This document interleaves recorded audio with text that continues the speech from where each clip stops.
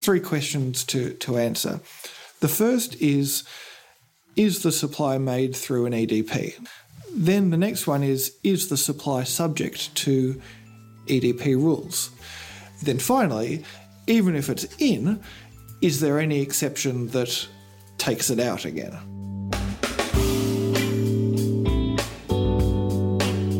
You are listening to Australia's Tax News podcast, Tax Talks, the podcast for Australian tax professionals.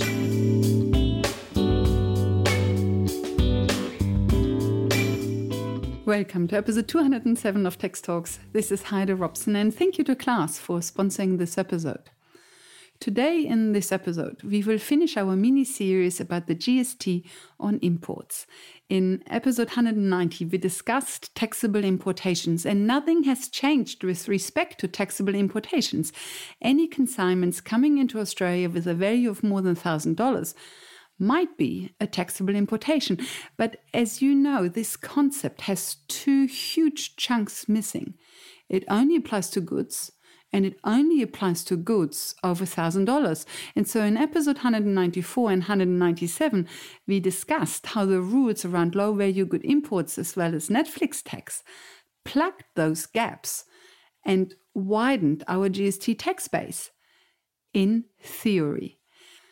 But in practice, the collection of GST on low-value good imports as well as services and digital products like Netflix and the lot, in practice, the collection of GST on these is tedious, with a high risk of non-compliance if it wasn't for electronic distribution platforms, in short EDPs.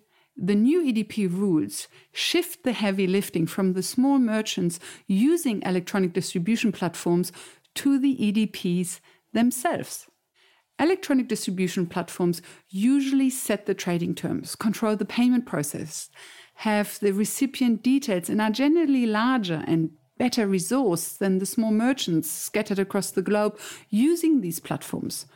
So the EDPs are in a much better position to comply and are more likely to comply with our GST rules than a small merchant somewhere outside of Australia would.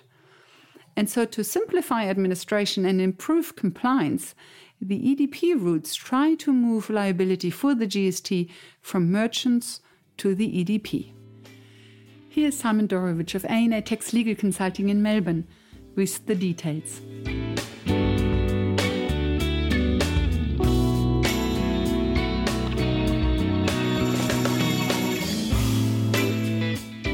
EDPs. So the fourth and final episode in our series of GST and imports. So in the first episode, we talked about taxable importations, and that only applies to importations of goods.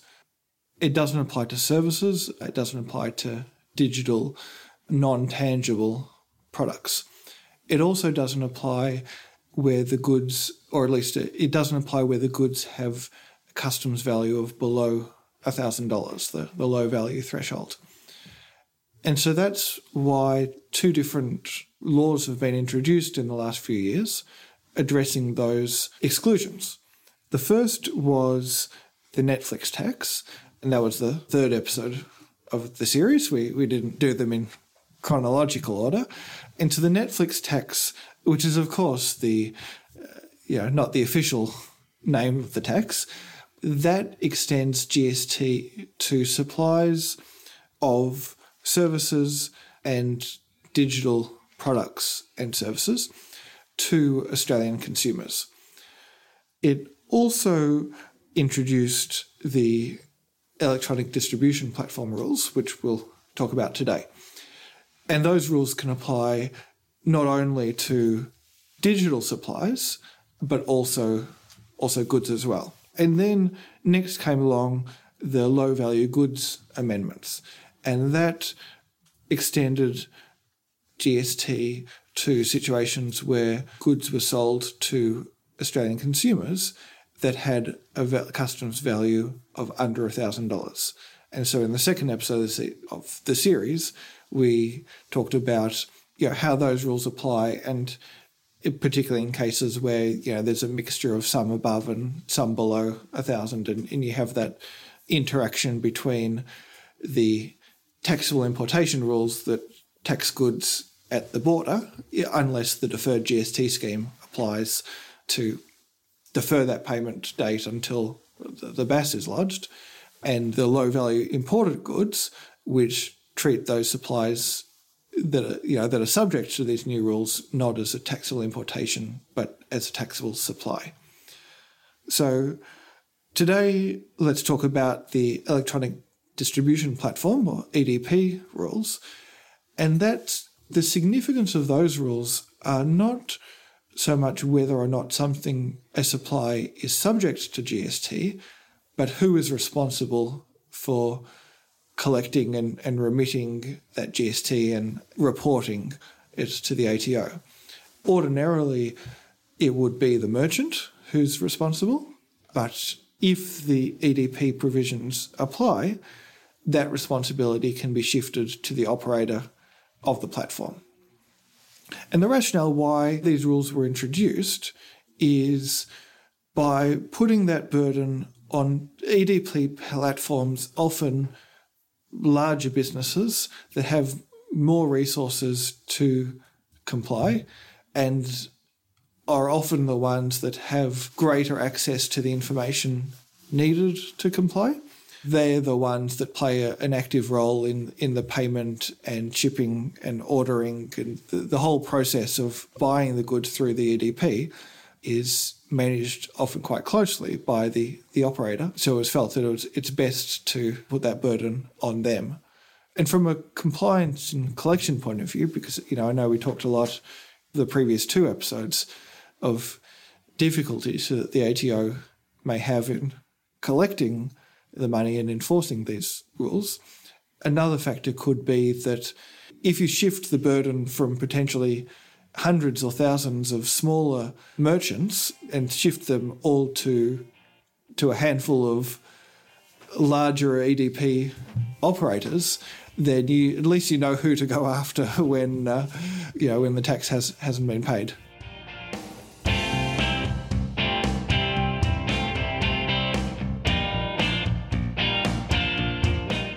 I think in going through the EDP rules, I think there's 3 questions. We can divide our talk today into 3 areas, 3 questions to answer. The first is the supply made through an EDP? So obviously we need to understand what an EDP is, and you can go through the definition. Then the next one is the supply subject to EDP rules? Because it may not, even if it's made through the EDP platform, even if it's made through the EDP, it may not be subject to the rules. There may not be that shift in responsibility. And then finally, even if it's in, is there any exception that takes it out again? Question number 1. Is the supply made through an EDP?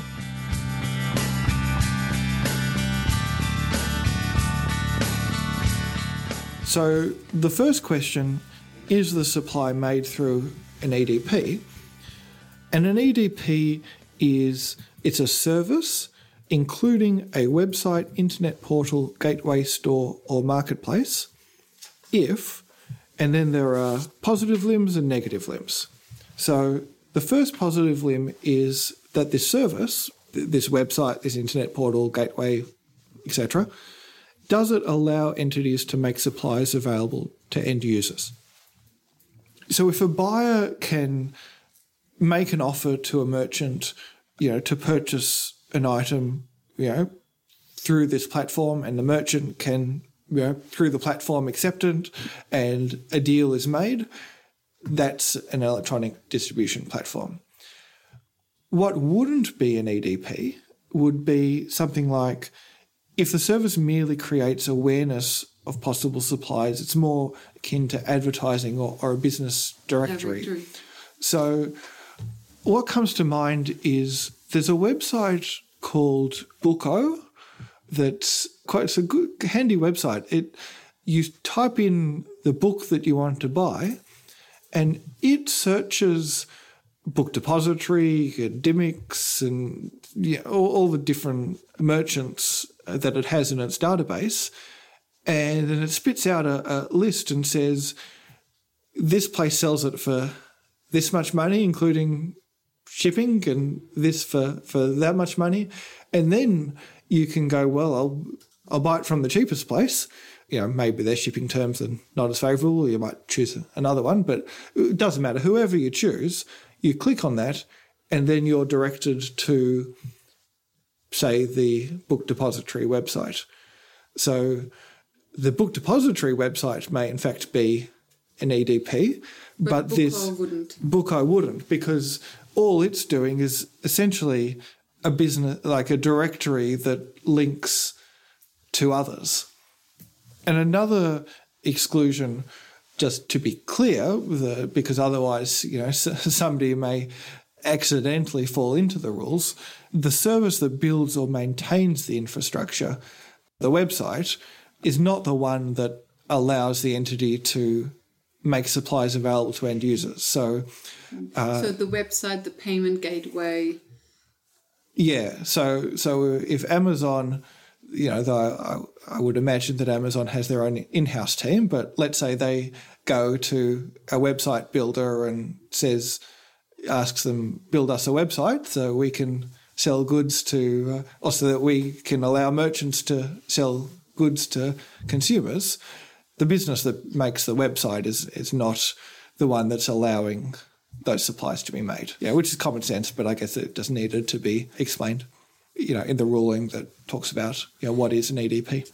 So that's the first positive limb. If that's satisfied, we move on to the next limb, and that's that the service must be delivered by means of electronic communications. That's the E in the EDP. So obviously a website, would be by far the most common example, but it can be an automated email. It could even be a pre-recorded telephone call, though I can't imagine that's too common these days. All those things, they're delivered by electronic communication, so that's all right. You're allowed to have some human involvement. Like a chat box? Yeah, good example. Yeah, great. So if on the website something pops up and it says, do you have any questions? And typically at first it's a computer that's answering your questions, though they pretend to be a human.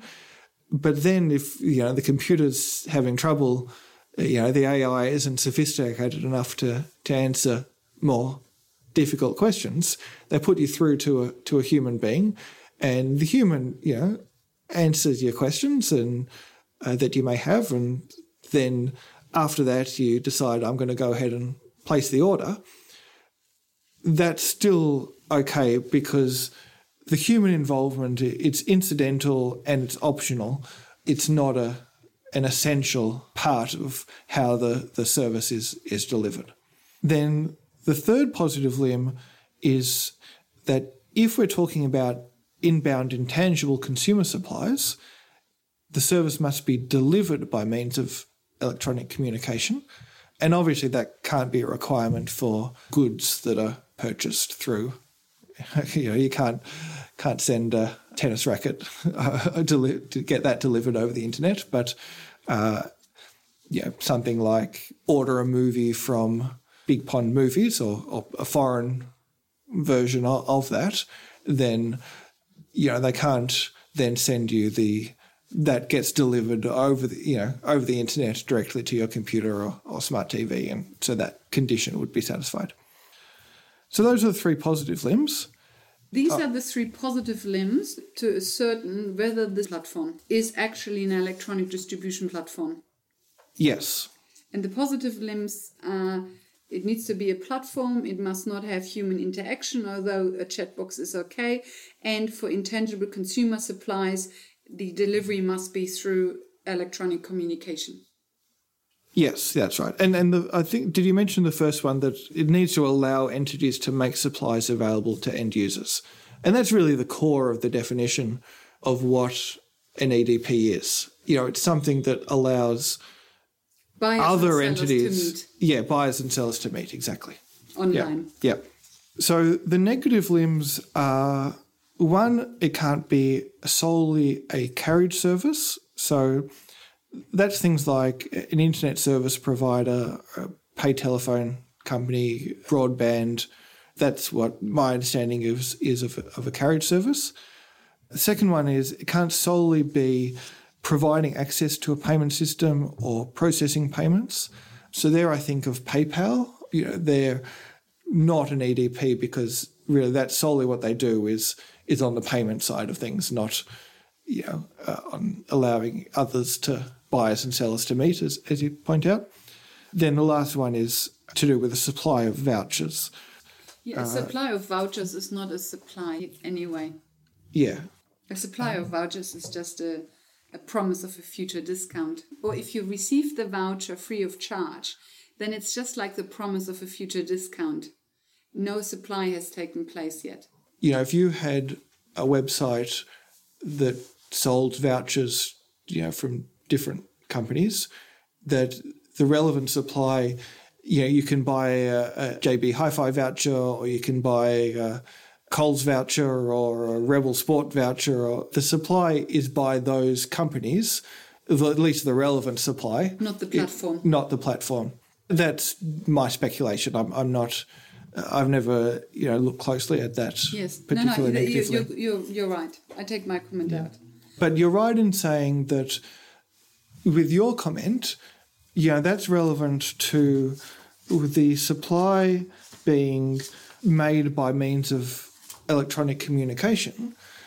If you consider an example where you buy tickets to a show or a theme park or something, you buy the tickets online and, a PDF of your ticket is sent to you and you print it out, and then, when you get to the show or the gate or whatever, you can then, scan your ticket. The supply in that case is not being made by means of electronic communication because, like you say, the supply is not the ticket, which was delivered, it was the PDF file is an electronic file. That was delivered electronically. But the ticket's not the supply. The supply is the performance or the theme park or, whatever the case may be. Those are the 3 positive limbs and the 2 negative limbs, answering the first question, whether the supply was made through an electronic distribution platform. That's right. Question number 2. Is the supply subject to the EDP rules?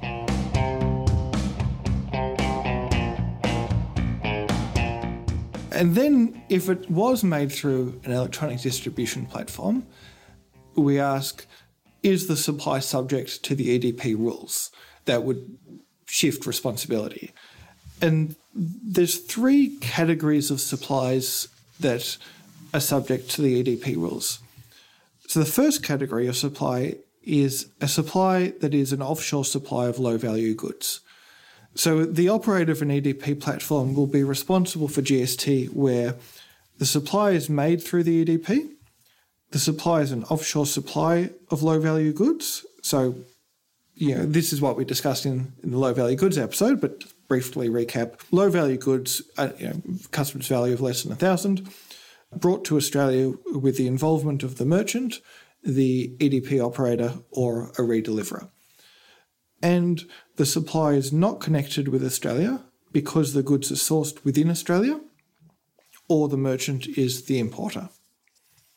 So if the consumer is the importer, but the merchant, the EDP operator, or the deliverer is involved with bringing the goods to Australia, and the consumer is a consumer, and they buy it through an EDP, then we're talking about an offshore supply of low-value goods. Yes, because if the goods are connected with Australia, then the usual GST rules apply. Then we don't need to go through the low-value good rules and the EDP rules. That's right. Then we're back into normal GST territory. Yes. Yeah, exactly right. So the second of the 3 types of supplies that are subject to the EDP rules are an inbound intangible consumer supply. So that's what we covered in the Netflix tax episode, that's made through the platform by means of electronic communication. So an inbound intangible consumer supply, to recap, what we talked about in the episode 3, is a supply of anything other than goods or real property, where the recipient is an Australian consumer, where the thing supplied is not wholly done in Australia, and that the supply is not made wholly through an enterprise that the merchant carries on in Australia. Yes, because if the last two criteria apply, then we are back in normal GST territory again. Yes, that's right.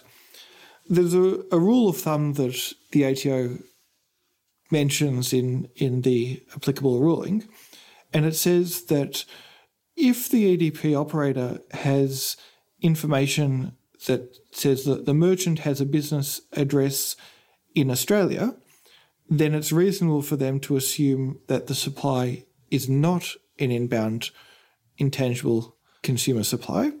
But if the business address of the merchant is outside of Australia, then it's reasonable for them to assume that it is, with the exception being, if they have information to the contrary, other than, the business address, if, you can't apply those rules of thumb, but, if you don't have any information to the contrary, then that's a general approach that the EDP operator can take. Yes, and that makes sense. If the merchant that is selling the goods is based in Australia, then we basically just have a supply from Australia to Australia, and we can leave the EDP platform outside of it. But if the merchant is based overseas, then of course we need the EDP platform to facilitate the collection of GST. Yes, yeah. And so the inbound intangible consumer supply needs to be made through electronic communication. And that's where discussion about the show or the theme park, comes in, that what's important is to identify the real supply and ask, is that made electronically? It doesn't need to be made through the platform itself. If a separate email was sent out not through the platform, that's still okay, because email is a form of electronic communication. But don't we just have two types of supplies that qualify for the EDP rules? We have the low-value goods, and the seller and the buyer need to meet online through electronic communication. And then we have the inbound intangible consumer supplies, where you also need electronic communication. So you need electronic communication every time to apply the EDP rules. Yes. And then it's just basically two types. It's either low-value goods or it's inbound intangible consumer supplies. There's a third category. That's still coming. Yes, the third category is now. That's right. That's where there's an agreement between the merchant and the EDP operator for the supply to be subject to the EDP rules. Disregarding anything else, the EDP just says, we will treat everybody who has a business address outside of Australia and delivers to Australia, we will treat every supply as being subject to GST. We won't bother about which recipient has a GST registration and which recipient doesn't have a GST registration. Yeah. Correct? So that kind of agreement? Yeah, so an agreement can't be made in respect of goods, but it can, if we're talking about a digital supply, the merchant may be making some supplies that are, meet the conditions we just talked about and are subject to the EDP rules, and they may make others that don't meet those conditions, and they may decide, this is a hassle for us to work out which ones we're responsible for, which ones you're responsible for. Can't we just agree with the EDP that the EDP is responsible for all of them?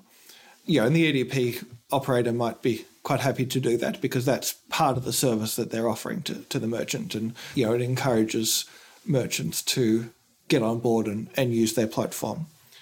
So an agreement can be made where the supply is made by means of electronic communication, so it rules out low-value goods. The supply is made through the EDP. The supply is covered by a written agreement between the merchant and the EDP operator, so they have to agree in writing. And finally, the EDP operator has to be registered for GST. But you can't do it if the supply is GST-free or input taxed. And I think the reason behind that is if it's not GST-free or input taxed, then it's not a taxable supply, and it doesn't make sense to shift the burden of, because there's no liability to shift. But, provided, both parties want it and they agree and those other conditions are met, and we're talking about digital supplies, then they can just agree between them that everything is covered by and that simplifies things. So those are the three categories of supplies that are covered by the EDP rules. That was the second question. And is the supply subject to the EDP rules? Yep. Question number 3. Do any exceptions apply?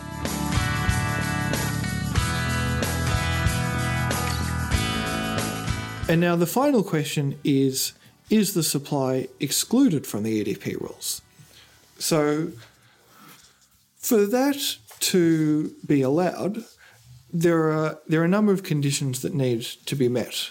And one of them is the opposite, really, of what we just discussed about how the merchant and the EDP operator can agree to expand the scope of the rules. The merchant and the EDP operator can also agree in writing to limit the scope of the rules and say, even though you are an EDP and prima facie the supply is subject to the EDP rules, we agree that either merchant will remain responsible, not you, the EDP operator. And that's the first thing. If they don't agree, then there's not going to be any exclusion. But even if they do agree, other conditions need to be met. So it's not sufficient alone that they agree. One of the other conditions is that the EDP operator does not authorise the charge to the recipient of the supply. So if the EDP operator, if it communicates the liability to pay to the customer or otherwise influences whether or at what time the customer pays for the supply, then it's considered to authorise the charge to the recipient of the supply, and doesn't matter what the agreement is, you're stuck in those rules. So there's an example that when I say the ruling, I forget the exact number. There's a website called Taro. Sally, uses that website to pay for something using, what the example calls PayDynamo. So Taro connects Sally to PayDynamo's website and provides data to PayDynamo that allows PayDynamo to process the payment.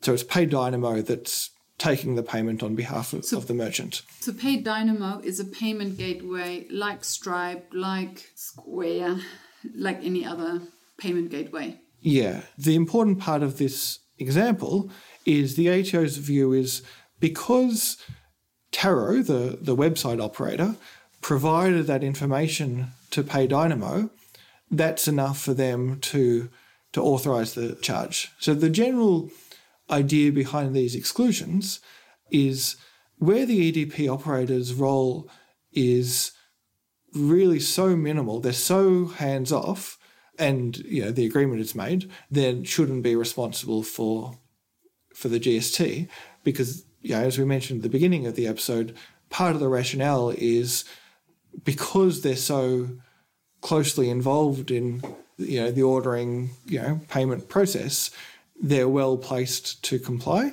If they're not, because they satisfy all these conditions, then it's perhaps unfair to get them to comply. In this case, they are considered closely connected enough because they've collected the information from Sally and passed it on to PayDynamo. Okay. That involvement was sufficient to authorise the charge. I see. Okay, but then Tara receives the money from PayDynamo and sends it back to the merchant. Hence, Tara gets their hands onto the money at some stage and then can withhold the GST.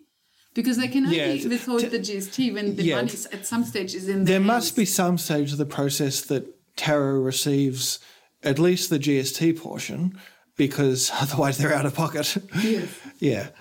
Next requirement is that the EDP operator does not authorise delivery of the supply. So if the EDP operator sends approval to commence delivery, authorise delivery, delivers the item itself, instructs the merchant or a third party to make delivery, that's sufficient. So an example that they give of when an EDP operator does not authorise delivery is there's a website that a merchant sells art supplies through. A consumer, finds that merchant through the website, contacts them through the website's messaging service, but then all arrangements for the delivery of the goods are made directly with the merchant. Albeit the form of communication was, they were introduced via the website, but it's the merchant that is completely responsible for arranging delivery, and the EDP operator, plays no role at all. So in that case, the EDP satisfied that condition. Then another condition is the EDP operator does not set, whether directly or indirectly, any of the terms and conditions under which the supply is made.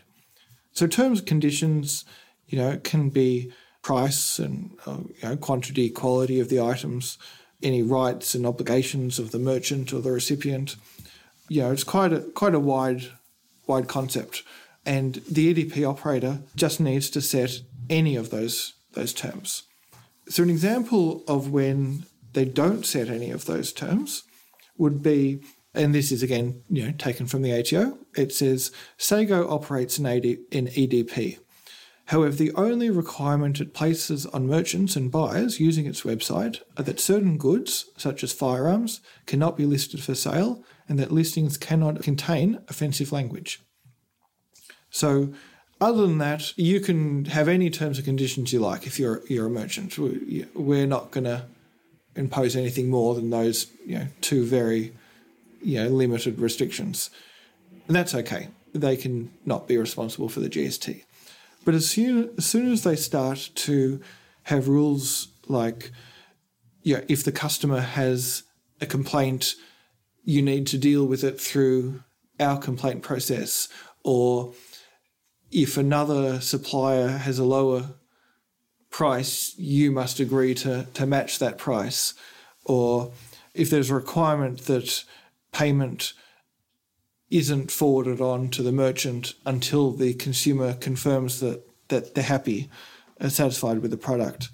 If there are particular shipping methods, or that you say you have to do it through one of these methods, but you say that these other methods are not allowed, all those are different examples of terms and conditions and policies that the EDP operator is influencing and putting restrictions on, and that would mean that they are subject to these rules. They don't qualify for one of these exclusions.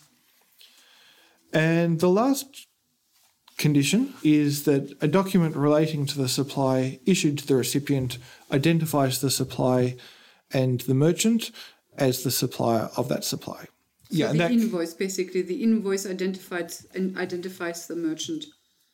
That's right. It can be displayed on screen, but the consumer needs to be told that in writing that it's the merchant who is the supplier, not the EDP operator.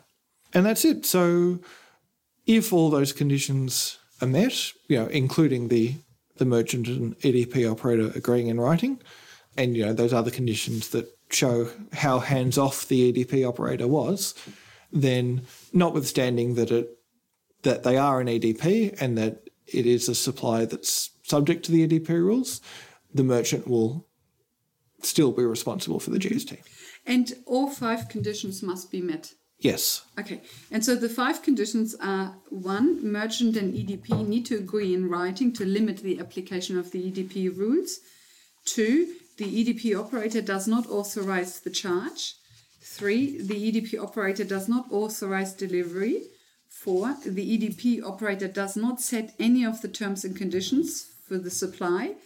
And 5, the invoice identifies the merchant as the supplier. Yep. If those 5 conditions are met, then it is possible to not apply the EDP rules. Yes, that's right. So these are the 3 questions Yes. you need to ask when you want to assess whether the electronic distribution platform's rules apply. Is the supply made through an EDP? Is the supply subject to the EDP rules? And the third question is, are there any exceptions? Yep.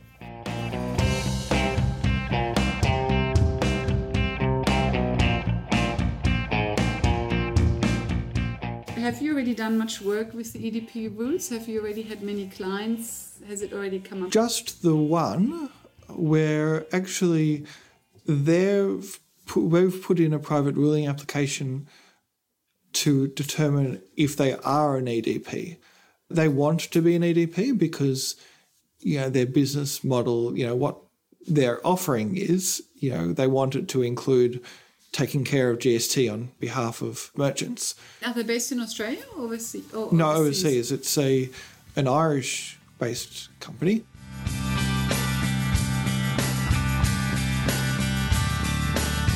When these rules were written, it says a service. A service is a pretty broad term, in brackets, including a website. So it's our argument is don't focus on the including part. They're simply helpful examples. But the ATO's initial view, they're more thinking, well, who did we intend to capture by these rules? And it was more marketplaces, Etsy's, of the world. They didn't really have someone like our client in mind when drafting it. Our argument is, doesn't really matter who you had in mind. What matters is the wording of the legislation. And 2, even from a policy perspective, you could say they shouldn't be included because it wasn't who we had in mind. We disagree. From a policy perspective, you should be defining EDP as broadly as you possibly can because our client will help you collect GST. So we'll see. It's ongoing.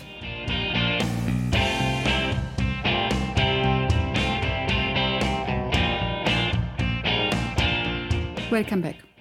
So to work out whether the EDP rules apply, you need to ask and answer 3 questions. 1. Is the supply made through an EDP? Is the platform even an EDP? 2. Is the supply subject to the EDP rules? And 3, if yes, are there no exceptions? If you can answer all 3 questions with yes, then the EDP operator is responsible for the collection of GST for this supply.